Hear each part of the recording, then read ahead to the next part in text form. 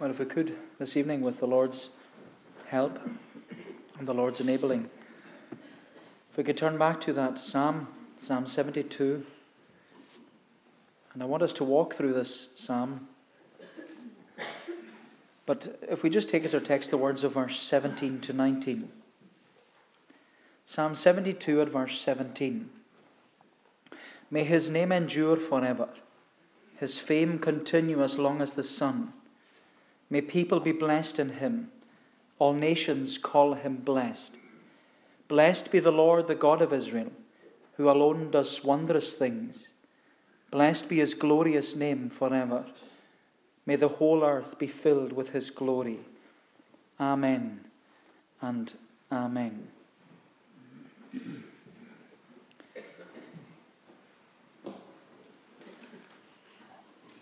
I'm sure that you would agree that it's always a great encouragement to know that someone is praying for you. There's always something so humbling and so encouraging to know that the Lord has put you on someone's heart. And that a person is bringing you to God in prayer. They're bringing you to the throne of grace, as it were. And as we saw recently in our study of the letter of Colossians, Paul encourages the Colossians by reminding them that both he and Timothy are praying for them. And there's no doubt that it's good to pray for one another. And it's good to tell people that you're mindful of them and that you're praying for them. Because we have this tendency to say nothing to anyone. But that's not the example that we're given of in Scripture. Paul encouraged the Colossians, as we've seen. They were struggling in their faith, and he reminded them that he was praying for them.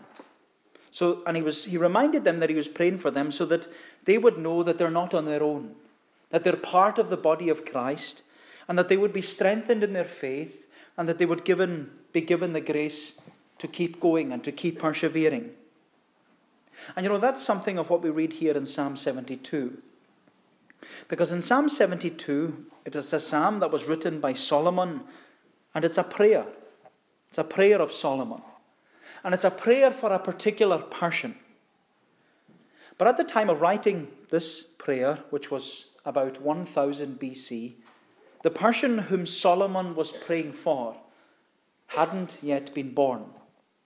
And I say that because the person, as you could guess by singing through it, the person that Solomon is praying for in Psalm 72 is the greater than Solomon. He's praying about Jesus Christ. Solomon, the king of Israel, is praying for the arrival of the Messiah, the covenant king, the Lord Jesus Christ.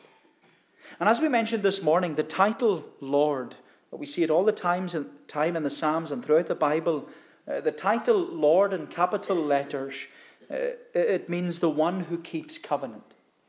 Meaning that the Lord Jesus Christ, he's the covenant king who keeps covenant with his people. He keeps his covenant promises. But Solomon wrote this prayer not so that King Jesus would be encouraged.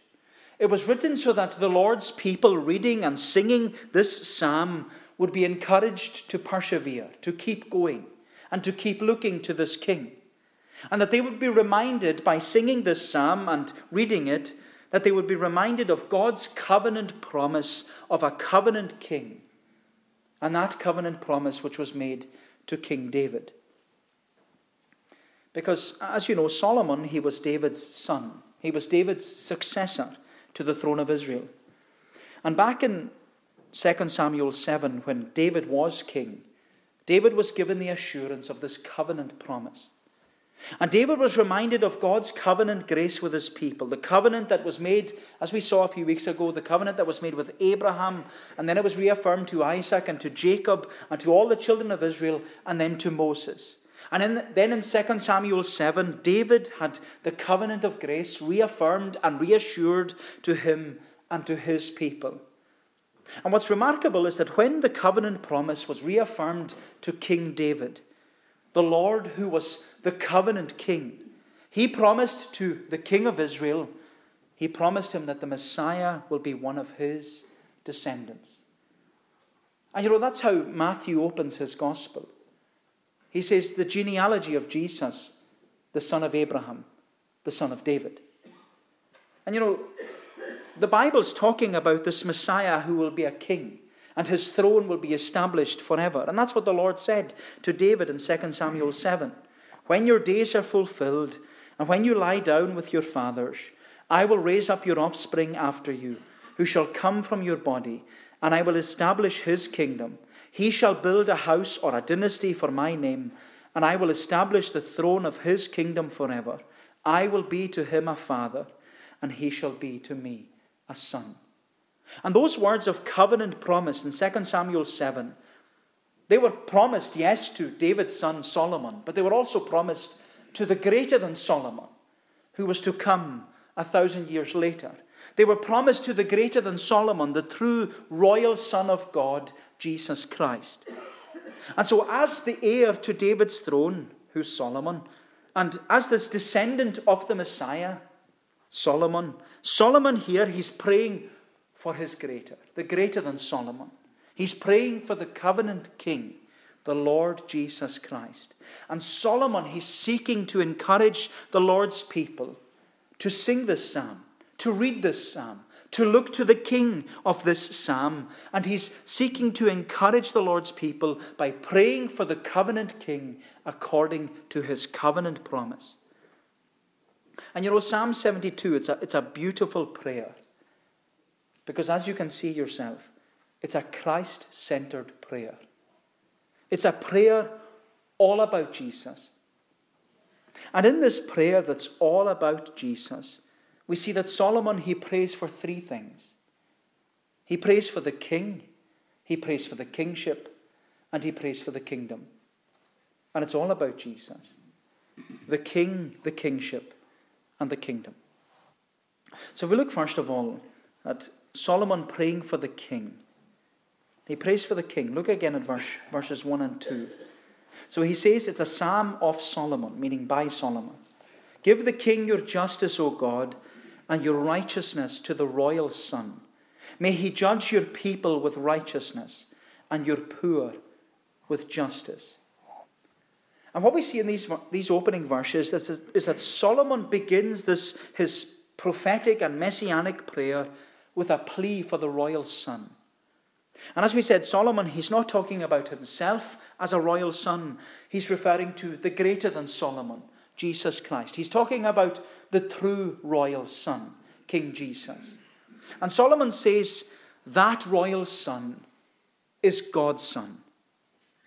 And this ties in exactly with what was said to David in that covenant promise, where the Lord said, I will establish the throne of his kingdom forever.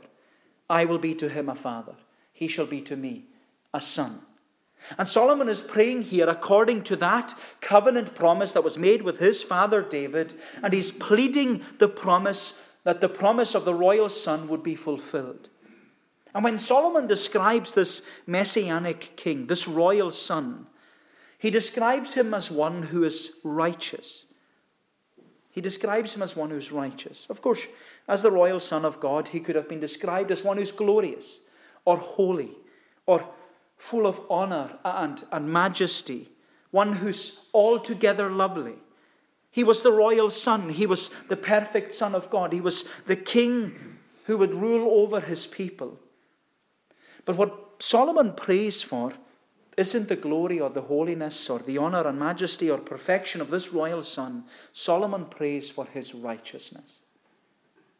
And notice how many times Solomon mentions the righteousness of the son, this royal son, in the opening 3 verses. He says, give the king your justice. That's a word of righteousness. O God, and your righteousness to the royal son. May he judge your people with righteousness and your poor with justice. Let the mountains bear prosperity for the people and the hills in righteousness. And what we have to see is that Solomon's prayer is that the royal son will be the true king of righteousness. That he will be Melchizedek. That he will be the king of righteousness. And not only so that he will act righteously and justly for the sake of those who are unrighteous, but also that he will be himself righteous for the sake of the unrighteous. And this is what Solomon is drawing our attention to here, that this royal son, this covenant king, the righteous king, Jesus Christ, he's praying that he will act on behalf of those who are poor and needy, those who are unrighteous, those who are unable to make themselves righteous before a holy God. And Solomon is pleading that the Messiah will act on behalf of these people. He's pleading that he'll act on behalf of sinners. And this is what Solomon says in verse 4. May he defend the cause of the poor of the people and give deliverance to the children of the needy and crush the oppressor. And who do you think the oppressor is? The oppressor is sin, Satan, and death. The oppressor is the curse. We spoke about the curse this morning. The curse that's upon us all. The curse that has been with us since the fall of Adam at the beginning. The curse that has infected and affected every area of our lives. And it has brought us nothing but pain and sorrow.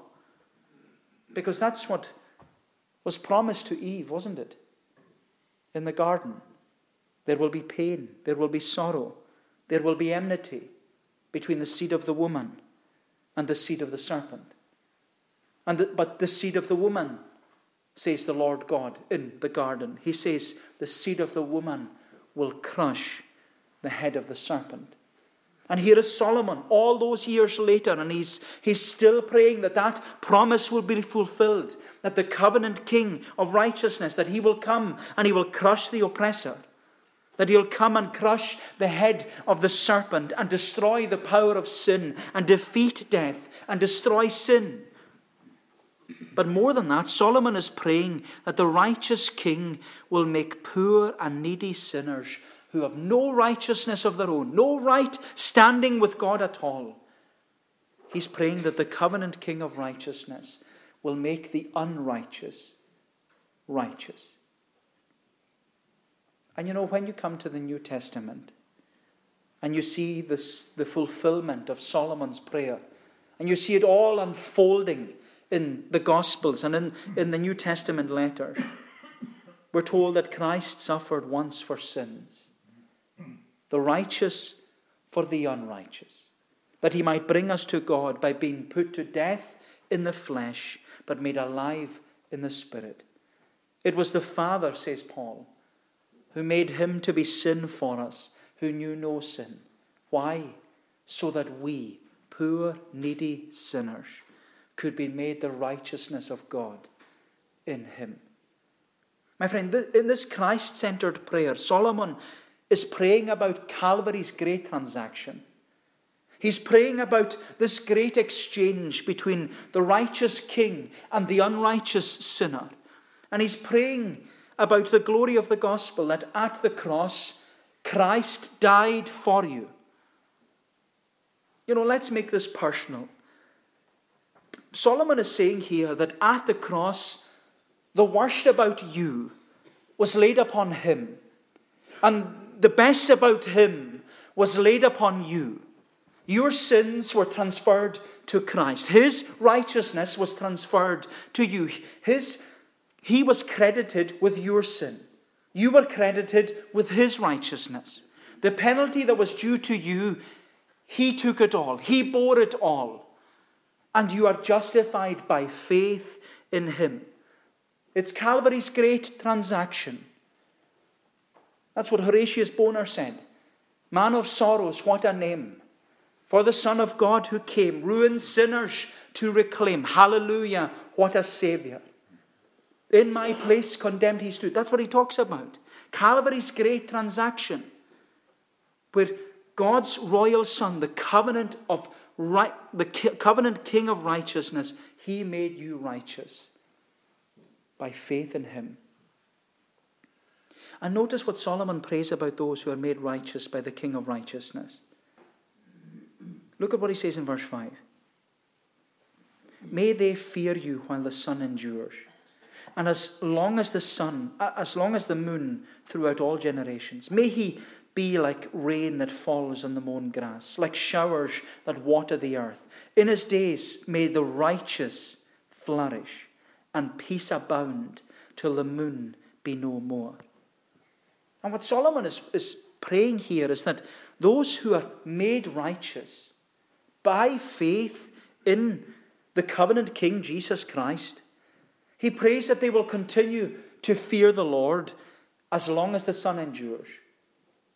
And that they're to fear the Lord because their righteousness isn't their own. Their righteousness, our righteousness, if you're a Christian tonight, our righteousness, it's sure and steadfast. It's not our own. It's been given to us, merited by Christ and Christ alone. And our righteousness, this is the beauty of it, it doesn't ebb and flow. Your Christian life might ebb and flow. You might have good days and bad days. You might feel close to the Lord some days. You might feel as far away from the Lord as possible, thinking, I can't be saved. But the wonder and the beauty of this King of righteousness is that your righteousness, when it is imputed to you, it does not ebb and flow. It doesn't peak or trough. It doesn't rise or fall. And that's why I love the Catechism. It puts it so succinctly. Justification. This is what you are. Justification, being made righteous. It's an act of God's free grace. It's an act of the covenant King of righteousness, wherein he pardons all our sins. And he accepts us as righteous in his sight only for the righteousness of Christ. The righteousness of the covenant King being imputed to us and received by faith alone. My friend, it's all because of the King of righteousness that our righteousness never changes. Which means that we are as righteous in God's sight today as we will be when we stand before him on the shores of eternity. And if you're unconverted, this is what you're missing out on. This is what you're missing out on, because when we trust in this righteous King, Jesus, we are justified by faith and we have peace with God. And what Solomon says here, it's so beautiful because he prays that those poor and needy sinners who have been made righteous by faith in the covenant King of righteousness, he says in verse 7, he says that they will flourish. He says that they will flourish. That's what he's praying for here. In his days, may the righteous flourish and peace abound till the moon be no more. You know, it's a wonderful prayer. That we who are made righteous by the King, by simple faith, commitment to Jesus Christ, he says that we will flourish, we will grow, we will increase and be strengthened by the grace of God in Jesus Christ. And that's what's promised to you if you commit your life to Jesus Christ. And maybe you're on the edge, wanting to commit, wanting to make this commitment to this righteous King, Jesus Christ. Well, this is what's promised to you, that you'll flourish. What's stopping you is the reason you're not flourishing or growing or increasing is because you're not committing. But the promise is, and every Christian will testify to this, that when you commit to the righteous King, you'll flourish and grow and increase and be strengthened by the grace of God in Jesus Christ. And you know, I love those words in Psalm 92 where the psalmist speaks about the righteous flourishing in the house of God. He says, those that within the house of God are planted by his grace, they shall grow up and flourish all in our God's holy place. That's what's promised, flourishing, growing, increasing, when we trust in the righteous King, Jesus Christ. And so in this Christ-centered prayer, Solomon is seeking to encourage the Lord's people by praying for the covenant King according to this covenant promise. And in these opening verses, he's prayed for the King. But secondly, we see that Solomon prays for the kingship. So the King and the kingship. Look at verse 8. He says, may he have dominion from sea to sea, and from the river to the ends of the earth. May desert tribes bow down before him, and his enemies lick the dust. May the kings of Tarshish and of the coastlands render him tribute. May the kings of Sheba and Seba bring gifts. May all kings fall down before him. All nations serve him. And in this section we see that Solomon prays for the kingship or the rule and the reign of the covenant king, Jesus Christ. And what Solomon prays for is that the sovereignty and the supremacy of King Jesus will know no restriction or boundary. He says in verse 8, may he have dominion from sea to sea, from the river to the ends of the earth. And the river which Solomon refers to, you might have it in a footnote in your Bible. The river that he refers to is the river Euphrates. And for the people of Israel, the river Euphrates was an important river because it marked one of the boundary lines of the promised land. The promised land that the Lord had given to his people. And everything up until the river Euphrates was part of the promised land. It was all within this boundary. And that was the boundary that Solomon ruled and reigned over. That's as far as his kingdom extended to. But what Solomon is praying here is that the rule and the reign of the Messianic king will not only include this promised land up until the river Euphrates. His prayer is that the Messianic rule and reign of King Jesus will go from the river Euphrates to the ends of the earth. Solomon's prayer is that the Messianic rule and reign of Jesus will have no boundaries and no restrictions. He's praying that the kingship of Jesus will be a universal rule and a universal reign over all nations, in which people, as he says himself, in distant lands and distant places will acknowledge the Messianic King and confess him to be their Lord and bow down before him. And this is what Solomon is saying. May desert tribes bow down before him, and his enemies lick the dust. May the kings of Tarshish and of the coastlands render him tribute. May kings of Sheba and Seba bring gifts to him. May all kings fall down before him. All nations serve him. And Solomon mentions the names of all these places like Tarshish and Sheba and Seba. They were all distant lands. They were all outside this boundary line of the river Euphrates. They were all foreign lands that worshipped foreign gods and served foreign kings. And Solomon's prayer is that these distant peoples, nations, tribes and languages, that they will submit and bow down under the universal rule and reign of King Jesus. And it's fascinating to think that this messianic and prophetic prayer of Solomon, it has been fulfilled. It's been fulfilled. You look at yourself tonight, if you're a Christian. You are outside the boundary of the river Euphrates. And you have come to worship this King. And that's because when Jesus rose from the dead, he said to his disciples, he reminded them about his kingship, and he said, all authority in heaven and on earth has been given to me. And Jesus was saying that he's sovereign, he's supreme over all nations, over all the earth. And his kingdom, his kingship, his rule and his reign is over all creation. But what's remarkable is that when Jesus received this kingship over all the nations, he then sent his disciples into all these nations to preach the gospel. Jesus said, all authority in heaven and on earth has been given to me. Go therefore, make disciples of all nations, baptizing them in the name of the Father and of the Son and of the Holy Spirit, teaching them to observe all that I've commanded you. And behold, I'm with you always, even to the end of the world.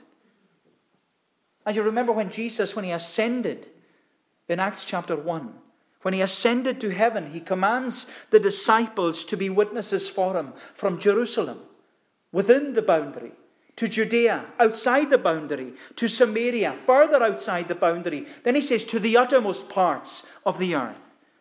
My friend, we are to be witnesses for Christ because Christ's kingship knows no boundaries. And we can have confidence as witnesses for Christ. As timid as we are and as weak as we feel, we can have confidence because his rule and reign is over all the earth. But we can also have confidence because King Jesus has promised, as he said to his disciples long ago, that he will go with us to the end of the world. He'll go with us to the end of the world. He's promised to go with us into our homes and among our families where there is a separation because of the gospel. He's promised to go with us into our workplaces and into our communities where there is hostility towards the gospel. The Lord has promised to go with us because this is his promise to us. He has given it to us, and we're to be witnesses for him because his kingship is over all people and over all nations. It's a wonderful prayer. But then in verse 12, Solomon tells us what Jesus' kingship does for people. The Lord is sending us out, but this is what he does for people. This is what Jesus' kingship does for sinners. He says in verse 12, "For he delivers the needy when he calls, the poor and him who has no helper. He has pity on the weak and the needy, and saves the lives of the needy. From oppression and violence he redeems their life, and precious is their blood in his sight." Solomon prays that Jesus will help sinners, those who are needy, those who need help, those who need to be redeemed. And he will help them because he's the covenant king. Their life is precious to him. And it reminds me of what Isaiah prophesied about Jesus in Isaiah 61. You remember when Isaiah prophesied and he said, "The Spirit of the Lord God is upon me, because the Lord has anointed me to bring good news to the poor. He has sent me to bind up the brokenhearted, to proclaim liberty to the captives, the opening of the prison to those who are bound, and to proclaim the year of the Lord's favor." And do you remember how 800 years later, how these words were fulfilled in Luke chapter 4, where we're told that Jesus, he came into Nazareth, his hometown. He came into the synagogue on the Sabbath day and he stood up to read. And the scroll of the prophet Isaiah was handed to him, and he unrolled the scroll and he found the place where it was written, "The Spirit of the Lord is upon me, because he has anointed me to proclaim good news to the poor. He has sent me to proclaim liberty to the captives, the recovery of sight to the blind, to set at liberty those who are oppressed, and to proclaim the year of the Lord's favor." And when Jesus rolled up the scroll and sat down in the synagogue that day, all the people were just looking at him in amazement. And Jesus said to them all, "Today the scripture is fulfilled in your hearing." And this is the kingship that Solomon is praying that the Messianic king will have. A kingship that brings good news to people in need. And my friend, the kingship of this Messianic king, it has brought good news to us because we are in need. We are poor, needy, helpless sinners in need of this wonderful Savior. But sadly, there are many people who are still asking about Jesus. Are you the one that is to come? Or shall we look for another? And yet Solomon is saying to us here, you don't need to look anywhere else. You don't need to go anywhere else. You don't need to turn to anyone else, because with this Messianic King, Jesus Christ, with him the blind receive their sight, the lame walk, the lepers are cleansed, the deaf hear, and the dead, they're raised up, the poor have the good news preached to them. This Messianic King, he says, has a kingship that knows no boundaries, and a kingdom that will be established forever. What better king to follow than this king, King Jesus? Because he has a kingdom that is established forever. And that's the last thing Solomon prays about in this psalm.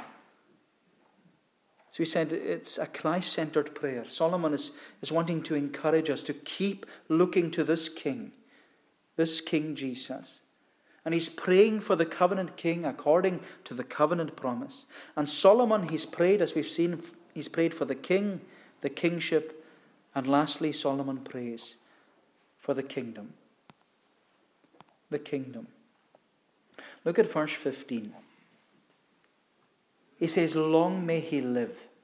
May gold of Sheba be given to him. May prayer be made for him continually, and blessings invoked for him all the day. May there be abundance of corn in the land. On the tops of the mountains may it wave. May its fruit be like Lebanon. And may people blossom in the cities like the grass of the field. And as Solomon begins to bring his prayer to a close, he focuses his attention towards the kingdom of the king. He's prayed for the king and his righteousness. He's prayed for the kingship of the king. And now he moves on to the kingdom of the Messianic King, Jesus Christ. And like his kingship, the kingdom of the Messianic King has no boundaries. It's not governed by space, and it's not even governed by time. It's a kingdom that endures forever. But notice what Solomon prays for in verse 15. He says, long may he live. May the gold of Sheba be given to him. May prayer be made for him continually, and blessings invoked for him all the day. Solomon prays about Jesus. He says, long live the King. Long live the King. And his prayer is followed by this desire that many will acknowledge him for who he is. Just like the Queen of Sheba, he mentions the gold of Sheba. And Solomon is referring there to his own experience when the Queen of Sheba came to Solomon and acknowledged the wisdom of Solomon. And she came to him with all this gold. And so too here, Solomon, he's praying that the Messianic King will be acknowledged in his kingdom, and that those in his kingdom will worship him as the King of glory. But I find the words of verse 15 interesting, where Solomon says, may prayer be made for him continually, and blessings invoked for him all the day. And the question that comes to my mind is, how do we pray for Jesus? How can we invoke blessings upon him? Because is he not the one who intercedes on our behalf? Is he not our mediator? Is he not our advocate with the Father? And is he not the one who blesses us as his people? And yes, the answer is yes. But we have to see that Solomon's request is not for us to pray for King Jesus and his blessing. Solomon's request is that we will pray for the kingdom of King Jesus and the Lord's blessing upon it. And that's what Solomon means when he says, pray for him. Pray for him. He means that we must not pray for the head and the king of the church, but for the body and the people of the church. We're to pray for Christ's people throughout his kingdom. We're to pray that his kingdom would extend, and that his kingship would be known, and that his cause would be established throughout the world. My friend, we're to pray for him. We're to pray for him because that's what the covenant king said to his disciples. Do you remember in Matthew chapter 9? And Matthew's gospel, it's all about the covenant king. And in Matthew chapter 9, Jesus, he was going around all the cities and villages, and he was teaching in their synagogues and proclaiming the gospel of the kingdom, and he was healing all these diseases and all these people. And when he saw the crowds, we're told in Matthew chapter 9 that he had compassion on them because they were like sheep without a shepherd. And then Jesus said to his disciples, the harvest is plentiful, and the laborers are few. Pray ye therefore the Lord of the harvest, that he would send forth laborers into his harvest. And that's what we're to do. That's the command of the covenant king. We're to pray for the harvest by praying to the Lord of the harvest. And that's what Solomon is reminding us. He's reminding us that this is non-negotiable. We must pray. It's a divine imperative. Pray for him. We must pray. We are commanded to pray. We are to pray for him. We're to pray for the harvest field, that it would flourish. We're to pray that the kingdom would extend, that people would be won to Christ, that there would be this great blessing, this abundance of blessing. And that's the image that Solomon gives in verse 16. May there be abundance of corn in the land. On the tops of the mountains may it wave. May its fruits be like Lebanon. And may people blossom in the cities like the grass of the field. Solomon prays that the church would pray for the king and its head, and that his kingdom would extend, and that his harvest field would flourish, and that salvation would be won for those outside of Christ.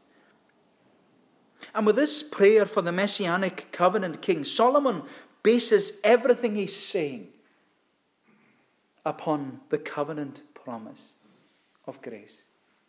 Everything goes back to the covenant. Because as we said earlier, the covenant of grace, it was a covenant that was promised and inaugurated and established with Abraham, then reaffirmed to Isaac, to Jacob, to the children of Israel, to Moses, then to David in 2 Samuel. And here's Solomon, David's son. He's praying for the blessing of the Messianic kingdom according to the covenant of grace.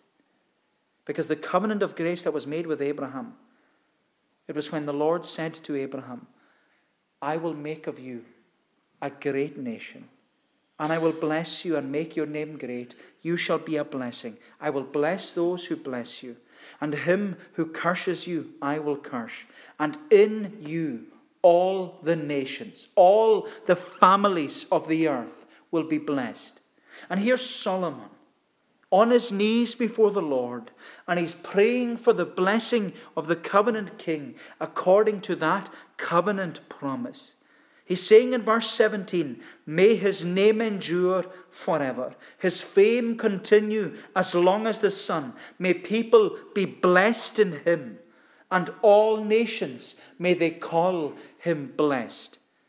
Solomon's prayer for blessing, the blessing of the covenant king, his kingship and his kingdom, it's all according to the covenant of grace. It's all according to what God said to Abraham. Through you, all the families, all the nations of the earth will be blessed. And Solomon here, he's praying that the name of Jesus would endure forever, and that all the nations would call him blessed. And that's what Paul reminded. He reminds us about the risen and exalted King. Because you remember in Philippians 2 that after Jesus was obedient unto death, even the death of the cross, Solomon says, God has highly exalted him.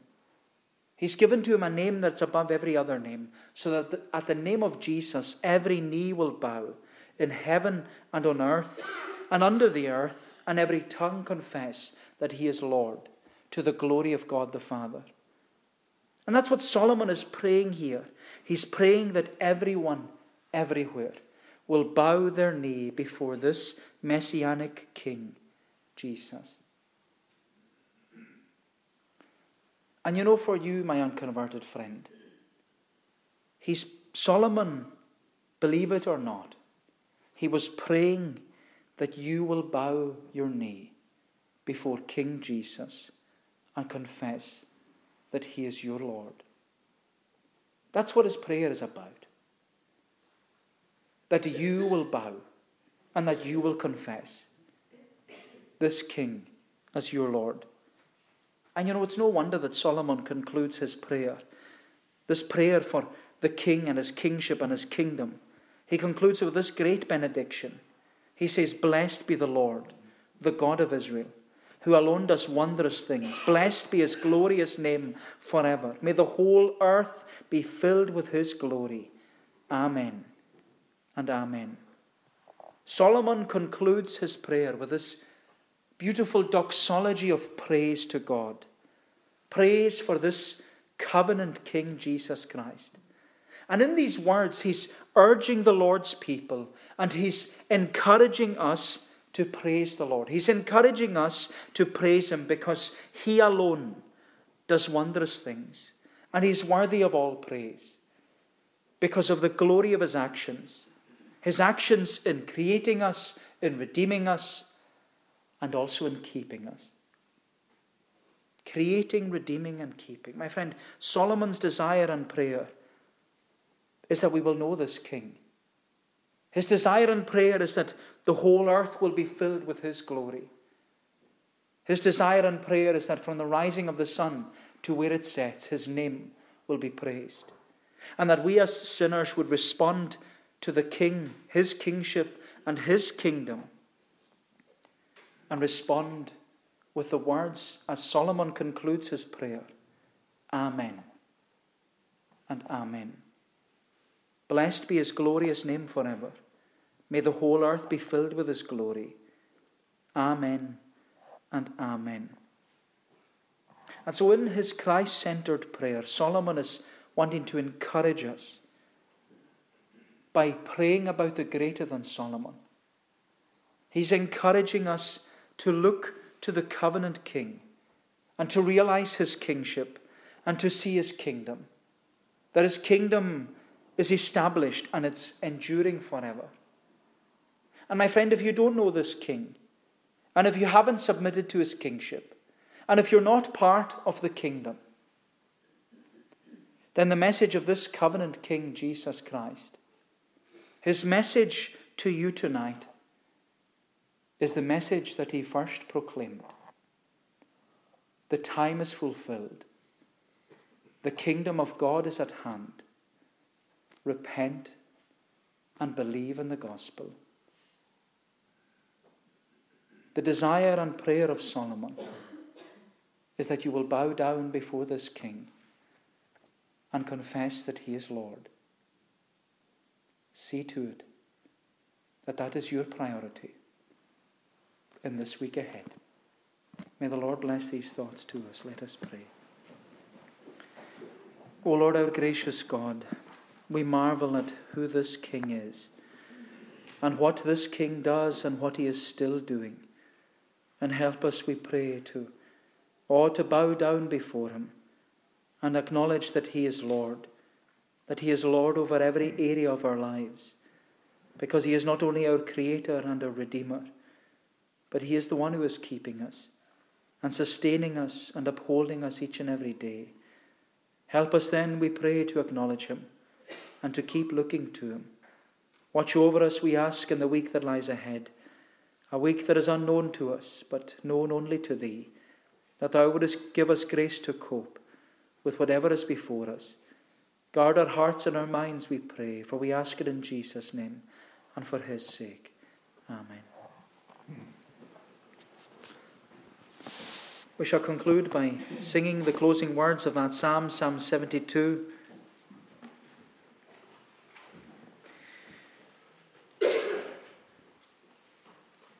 Psalm 72 from verse 17. His name forever shall endure, last like the sun it shall. Men shall be blessed in Him and blessed, all nations shall Him call. Now blessed be the Lord our God, the God of Israel, for He alone doth wondrous works, and glory that excel. And blessed be His glorious name, to all eternity. The whole earth let His glory fill. Amen. So let it be. These verses to God's praise. His name forever shall endure, last like the sun it shall. Men shall be blessed in Him and blessed, all nations shall Him call. Now blessed be the Lord our God, the God of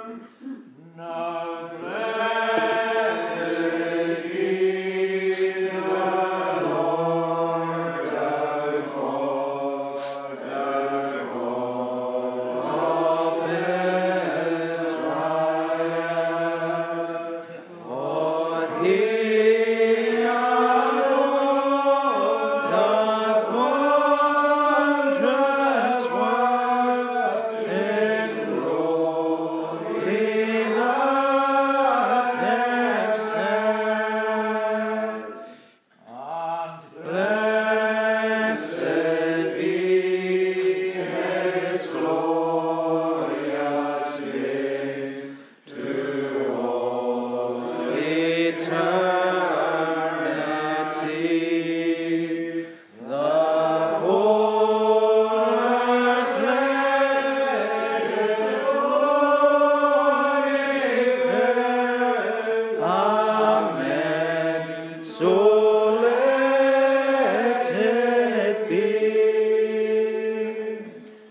The grace of the Lord Jesus Christ, the love of God the Father, and the fellowship of the Holy Spirit be with you all, now and forevermore. Amen.